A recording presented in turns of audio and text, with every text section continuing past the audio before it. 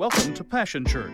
For more information about Passion Church, please visit us online at www.passionchurch.tv. Now let's join the service already in progress.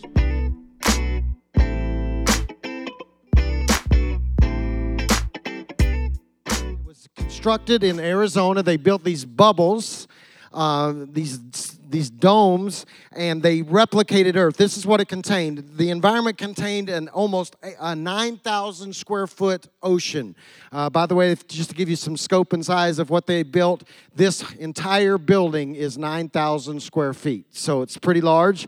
They had their own. It had its own coral reef. Also contained in these domes was a desert, savanna.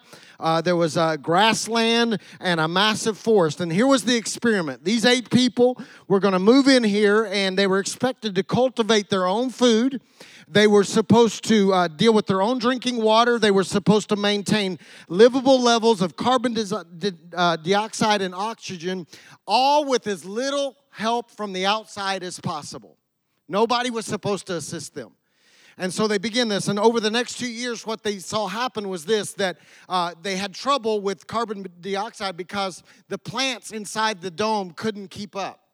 And so this is what was happening. Animals and the plants started to die because as the plants were trying to reproduce oxygen, the untreated concrete that they had built the domes with as the foundation began to soak up the oxygen and the carbon, and it started creating problems in all the animals, and the plants started to die. And then because resources were so limited, the 8 people divided into 2 groups, and they began to war over who was going to get the food and the water.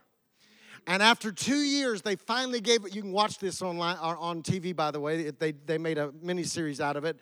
You can look it up. After 2 years, the scientists and the sociologists got together, and they made a summary statement. And inside the summary statement, I was reading part of it. This is what they came to this conclusion. This was the conclusion. They said, life isn't sustainable in a bubble. Thank you for creating a mini-series just for me, just so I could preach, right? What in the world? Life is not sustainable inside a bubble.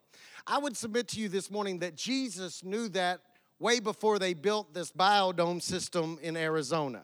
He had come to the conclusion that you cannot live effectively and sustain life inside a bubble. And therefore, on many occasions, as I started preparing for this series months ago, the only real dilemma I had was how do we whittle it down to the accounts that we want to deal with? Because it seemed like everywhere you turn in his 3.5-year ministry on the earth, Jesus was dealing with and confronting and trying to get us and his disciples in particular to bust their bubble. Over and over and over again, trying to convince them that you cannot live inside a bubble. So let me just pick one. I had to pick some, so this is one of the ones I picked. It's found in John chapter 4, verse 1 through 9. It is extremely familiar. You could tell this, you know this story, but let me just refresh your memory. John chapter 4, verses 1 through 9. Jesus realized that the Pharisees were keeping count of the baptism that he and John performed. Although his disciples, not Jesus, did the actual baptizing, they posted the score that Jesus was ahead, turning him and John into rivals in the eyes of the people. So Jesus left the Judean countryside and he went back to Galilee. And to get there, he had to pass through Samaria.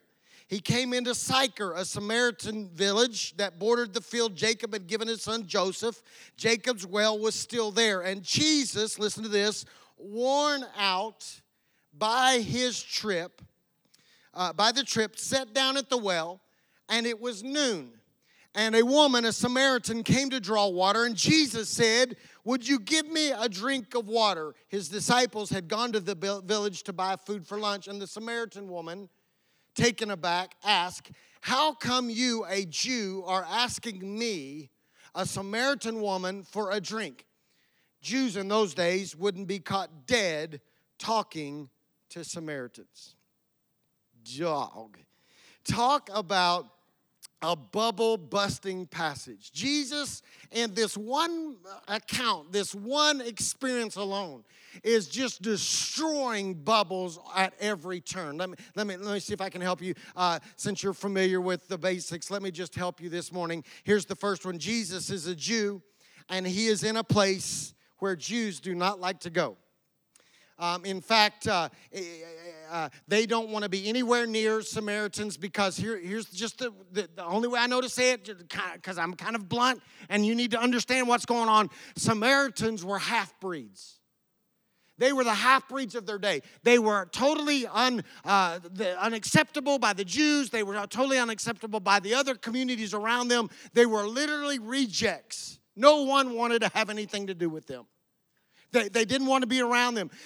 So they were rejected and they were despised by Jews. Now, it wasn't that Jews would not go through Samaria, because geographically it was the path that you had to take to continue on the journey. But this is what we do know. Pharisees. Y'all know, anybody familiar with Pharisees? Pharisees, they're the church folks.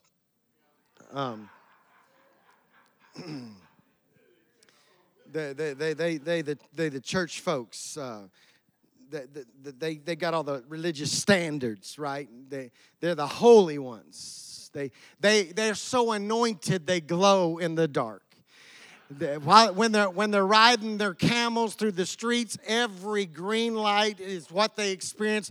Their cat acts like a dog, because that's you got to be anointed for that to happen. I mean, they can call their cat. I mean, they're so anointed. That life, and here's the deal.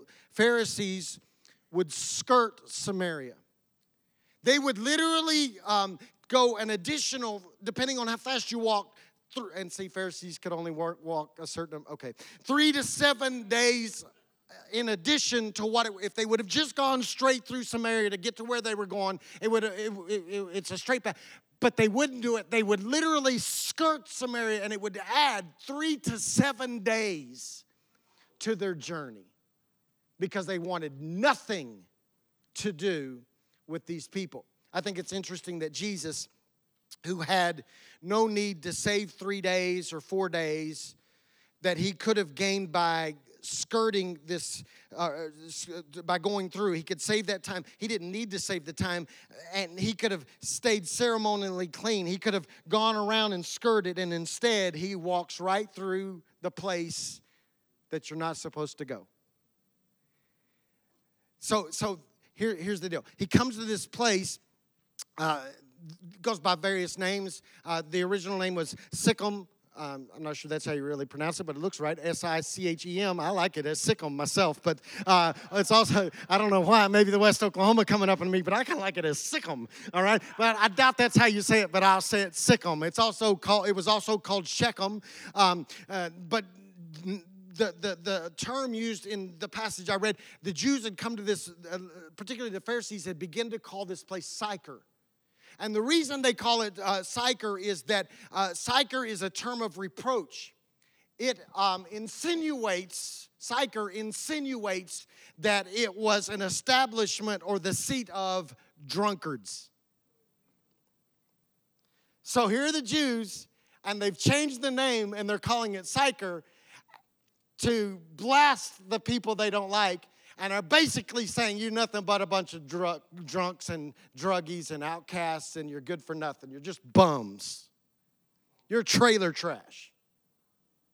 Come on now, let's get y'all. Some of y'all filling in the blank with terms right now that you call those kind of people. You know, the kind of people that you won't go deal with, that you got to avoid, okay. So Jesus goes to the wrong place. And he busts bubbles. But then he goes one step further, because not only does he go to the wrong place, he goes to the wrong people. Because you probably already know about this woman. So now here he is. He's a Jew talking to a Samaritan, wrong people. He's also dealing with this woman that you know about. You don't even have to be in church very long, and you probably know about the Samaritan woman. Y'all know about the Samaritan woman, right? She's at the well at noon. Come on, folks, let's think. She's at the well at noon. All the other ladies got to the well at 9 a.m. when the sun wasn't so hot. She's at the well all by herself at noon. Why? Because Come on, you know the story. She's been married how many different times? 5 times, and now she's living with the guy she's hooked up with now. So I just have to make this assumption that maybe she's at the well at noon because the other women didn't want nothing to do with her. She was a social outcast, and probably, come on, she must have been fine or something, because I just have this guy, y'all just let me work here, because they didn't want nothing to do. Maybe they didn't trust her. Maybe they were suspicious of her. Maybe they were afraid that their man that they were hooked up with might choose to hook up with her. And Jesus sits at a well as a Jew and talks to Samaritan lady, and as a man speaks to a woman. Okay, now, we're beyond all that now, thank God. But in that day, in the social climate that they're in, this is not right. This is not allowed. At the wrong time, he's talking to the wrong people. And then not only that, he asks her for a drink. Who is Jesus? We know him as the Son of God now, but his disciples are still trying to figure it out. They've declared that he's a rabbi, he is a teacher, he is a holy man.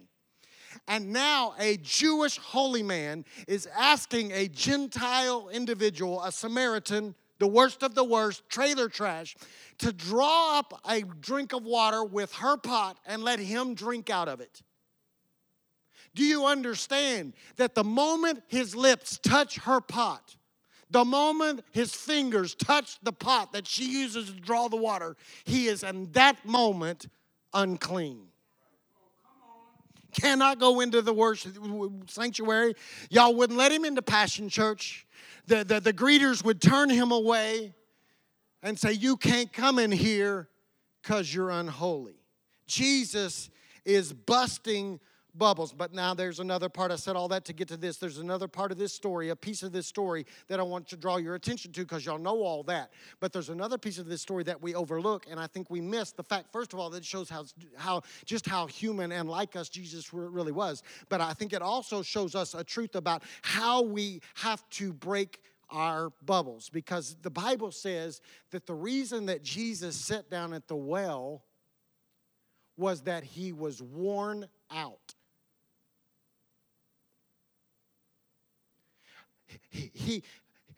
Another version says this: he was weary. You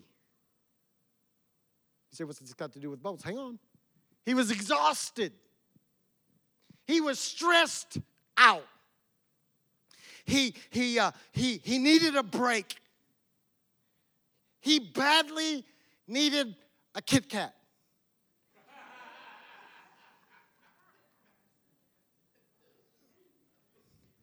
And yet, I need you to understand that a lot of us are there. We can identify with Jesus. Jesus can identify with us because he felt what we feel. He was worn out, stressed out. He needed a vacation. He needed a break. That's how he felt. And yet, my imagination, and I just feel like if I was Jesus in that moment, I don't want to be bothered. I don't want to have any meaningful conversations. I don't need to rub elbows with you. I don't need to talk to you. I don't need to have an interaction with you. I am exhausted. Come on, guys, men in the house, I've used all my words. I know the women are going, what does that even mean? I'm just like, I've used all my words. I need a break. And then all of a sudden, even though he's zapped of physical strength and he needs a day at the beach, wanting a quiet moment, watch. An opportunity presents itself to change not only a woman's life, but an entire region of people's lives. And Jesus responds. I want to submit to you that I know you've never thought of Jesus like this, surely. But maybe Jesus just didn't feel like it. Because I want to submit to you this truth I think that we can capture out of this story that we need to apply to our lives and we need to wrestle with, and that is simply this, that busting bubbles requires us to push past our feelings. After a long day at work, after the stress of your home life, after you've dealt with everybody that you can deal with, longing for a quiet moment, needing to just check out, zone out, we must all learn and become sensitive to the fact that we can still recognize God moments and God assignments and learn that we must move past how we feel. I want to tell you this morning that I am concerned for me and concerned for you that many of us stay confined in our bubbles because we have allowed our feelings to become our master. The use of our time, who we will interact with, who we will take time for, who we will make time for. We are restricting it and confining it simply because we are mastered by how we feel. So we get so caught up and controlled by our feelings that we miss divine appointments and opportunities to change someone's world. Simply going through a drive-thru, we're so consumed by how we feel. Everybody's driving me crazy. Give me my food and let me go home. We go into a bank to make a withdrawal. How you doing today? I don't want to have an interaction with you. Give me my money and let me get out of here. Let me go to Walmart, keep my head down, don't talk to me because you're probably contagious anyway, and leave me alone. And in that moment, we miss God opportunities and divine appointments and assignments to change people's lives because and only because we are mastered by our feelings. Jesus did not feel like talking. He was worn out, exhausted, but he did. And then check this out. This just kills me. We continue to read. I didn't read this to you in verse 39 through 42. Just listen what happens. Many of the Samaritans, okay, remember, Jesus is tired. He's worn slick. Y'all don't know that. Come on, West Oklahoma folk. Anybody West? Come on, country folk. He's slick, man. He's worn slick. Yeah, okay. So. And it says, many of the Samaritans from the village committed themselves to him because of the woman's witness. They knew all about the things he knew all about all the things I did. He knows the inside and out. And they asked him to stay on. So Jesus stayed 2 days. And a lot more people entrusted their lives to him when they heard what he had to say. They said to the woman, we're no longer taking this on your say-so. We've heard it for ourselves and know it for sure. He's the Savior of the world, but we miss it. An exhausted Savior, a worn-out Savior, a tired Savior, and physically, mentally used up. And he stays and holds a 2-day revival. And changes an entire region. Why? Because he had learned to bust through the bubbles of his feelings. My question for you this morning is, are you so mastered by your feelings that you miss every divine moment that God is sending your way? Because I submit to you also he is. Because the Bible says that he orders the steps of righteous men and women. Hello, righteous men and women in the building of Passion Church this morning.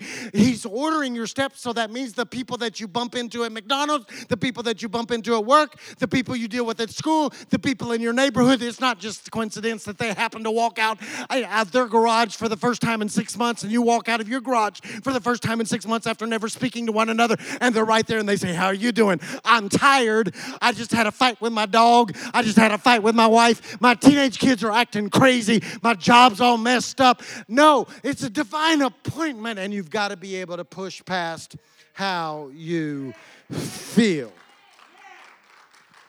The second thing I want you to notice in this account is I want you to notice Jesus' intentionality.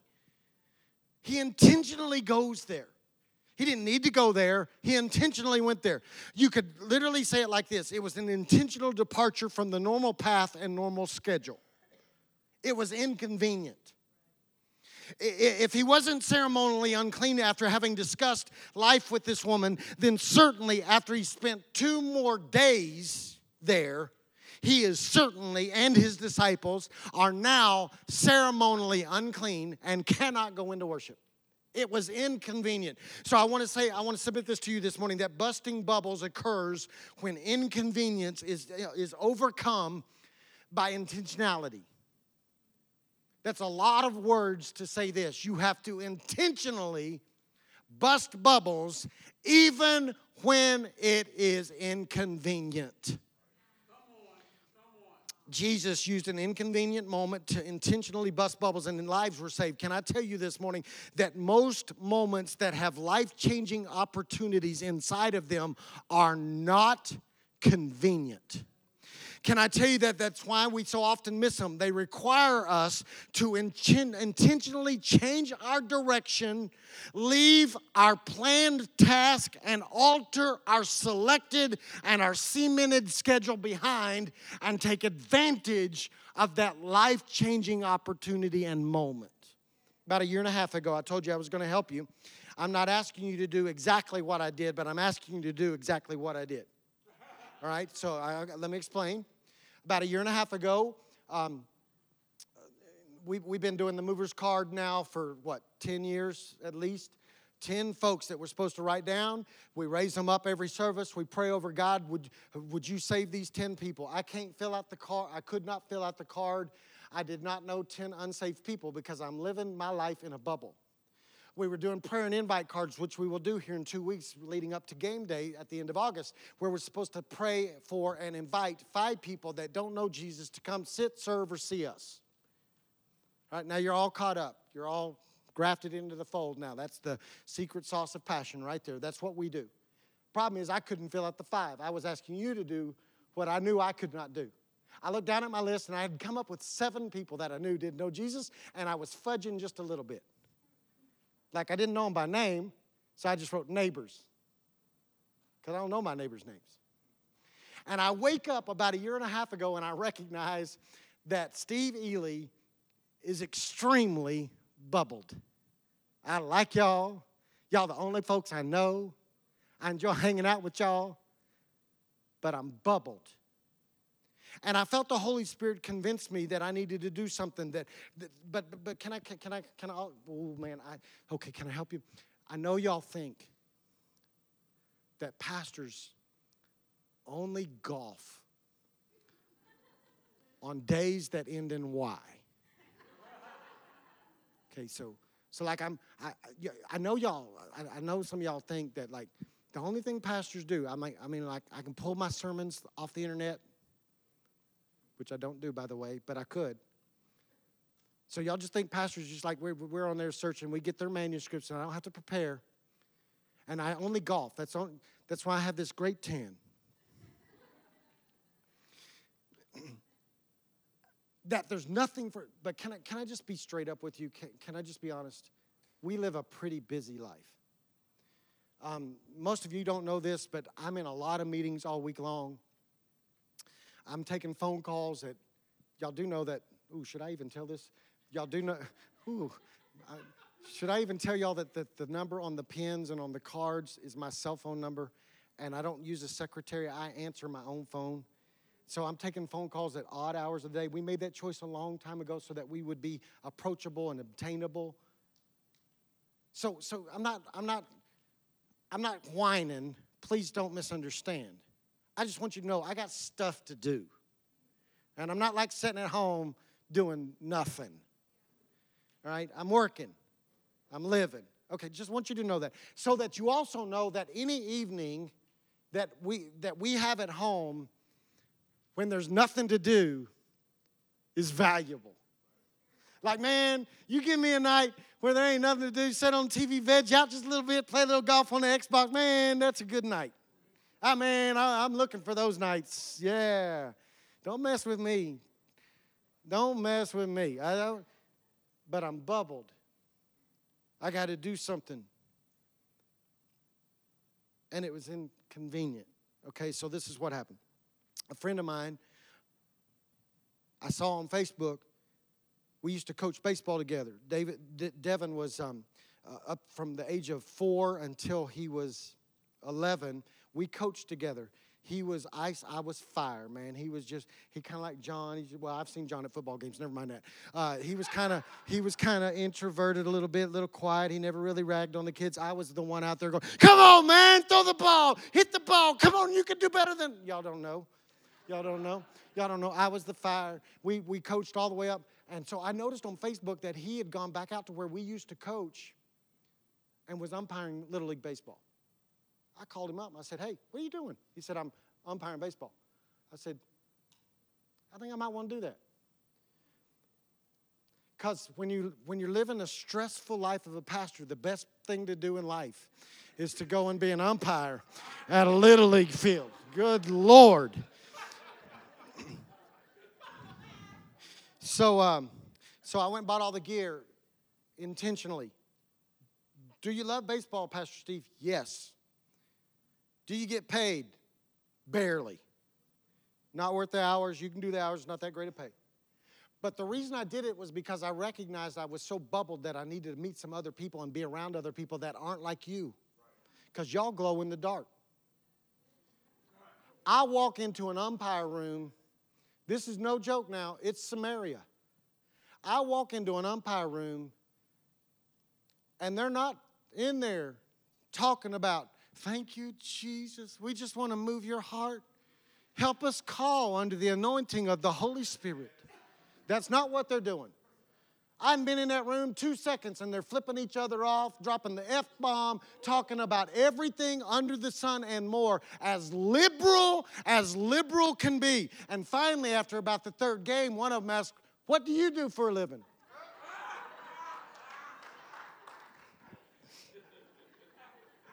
"I golf."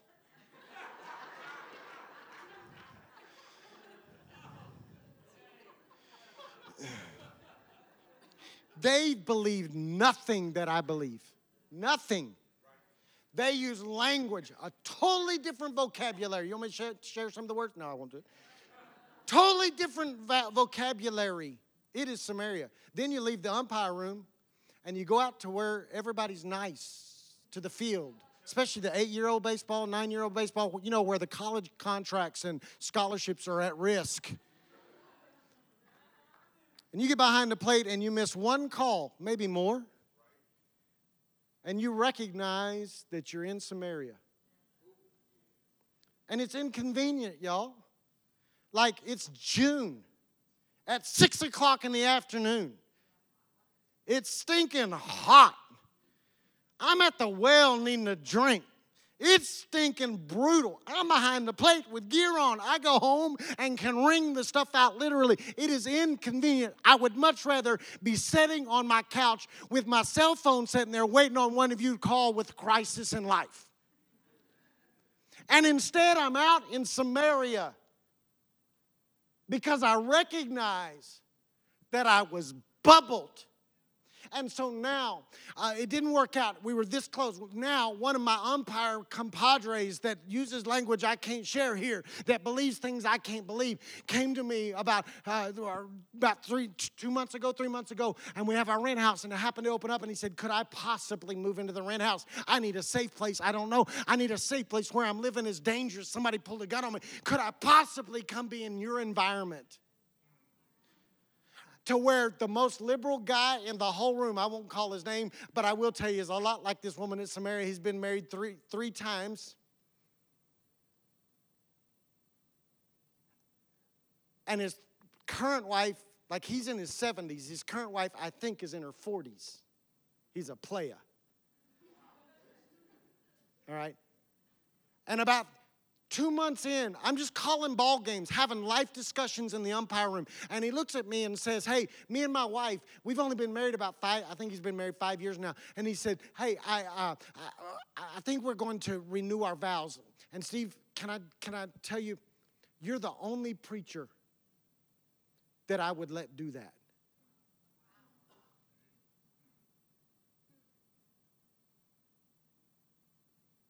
And I'm sitting there going, God moment. It's inconvenient. It's no fun. I take that back. It is fun. It's a different kind of fun, but it's fun. There are certain nights it's not so fun. But I just recognized that I had to do something to get out of my bubble. But I want to ask you a question. When was the last time that you intentionally pursued an inconvenient opportunity to reach someone? When is the last time God's love called you to go to places that human divisions tell you you can't go? A preacher cannot go into the umpire room. See, you got to make your mind up right now. I'm challenging you, make up your mind. You've got to make up your mind. Are you going to follow the path of the Pharisees and avoid messy, unwanted, unclean, unlike you folks? Or instead, are you going to follow the example of Christ and bust your bubble and go somewhere, even if it means it's inconvenient? You could be at home all by yourself. You could spend your evenings uninterrupted. You could cubicle at your work and never deal with anybody. You could hide out in your office. You could only talk to the people in here. Or you could go find a field. Get the analogy? I went and found a field. I'm asking you to go find your field. I just need to help you this morning. Your field won't find you. You've got to go find your own field. So I'm not asking you to do what I've done. I'm not asking you to go get on Amazon this afternoon. I need some umpire gear. Pastor told us we got to go umpire. Some of y'all can't see any better. Some of y'all don't know what a strike zone is. We don't want you at the umpire room. But I am asking you to do exactly what I did. Find a field.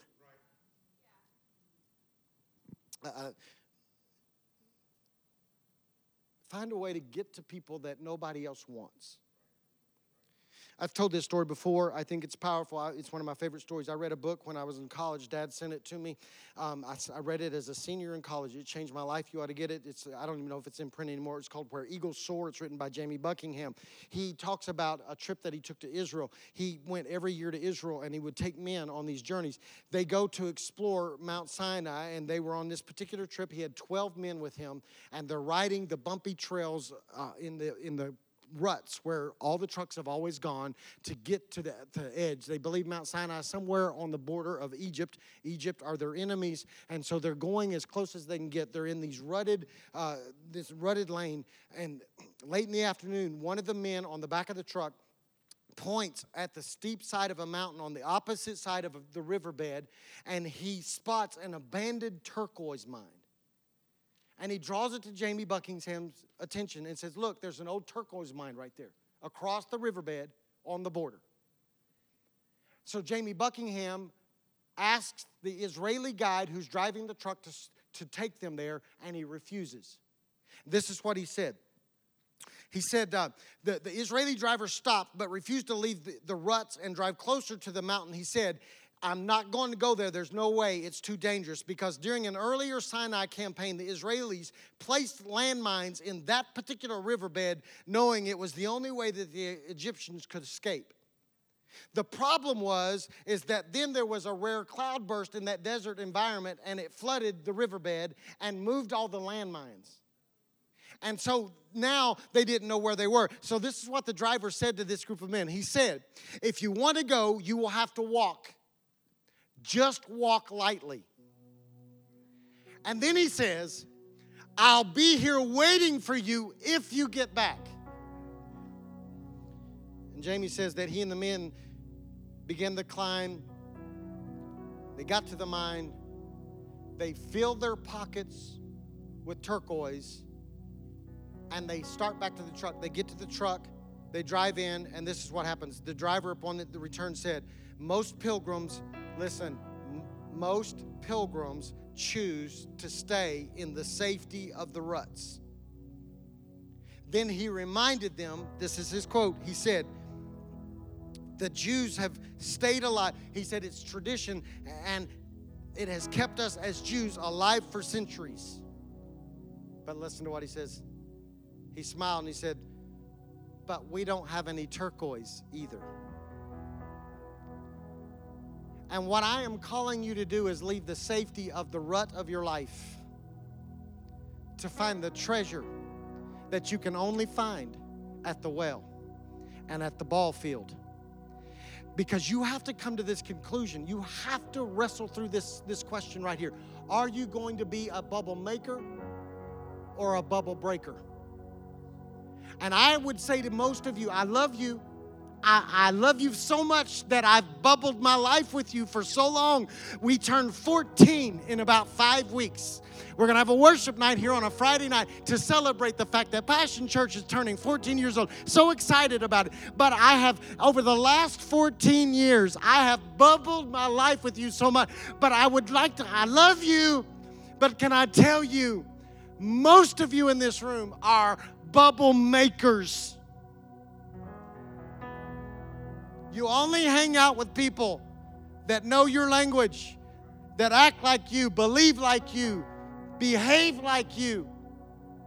And because of that, you miss God moments. And I am challenging you this morning with everything that's within inside of me. Come on, folks. Let's live up to what Jesus modeled for us. And let's get past our feelings and get past the inconvenience of it. And let's step outside and let's go find people that could be one. And their lives could be changed forever. But you got to fight your feelings. And you got to quit wanting to just hang out at your house at night on your couch all by yourself talking to nobody. Because there's a woman out there, there's a man out there that needs what you've got. We got to get to him. Father, I pray in Jesus' name that you help us. It's been a privilege to have you join us for this time of ministry. To find more Passion Church resources or to make a donation online, visit www.passionchurch.tv. Remember, you can't live without passion.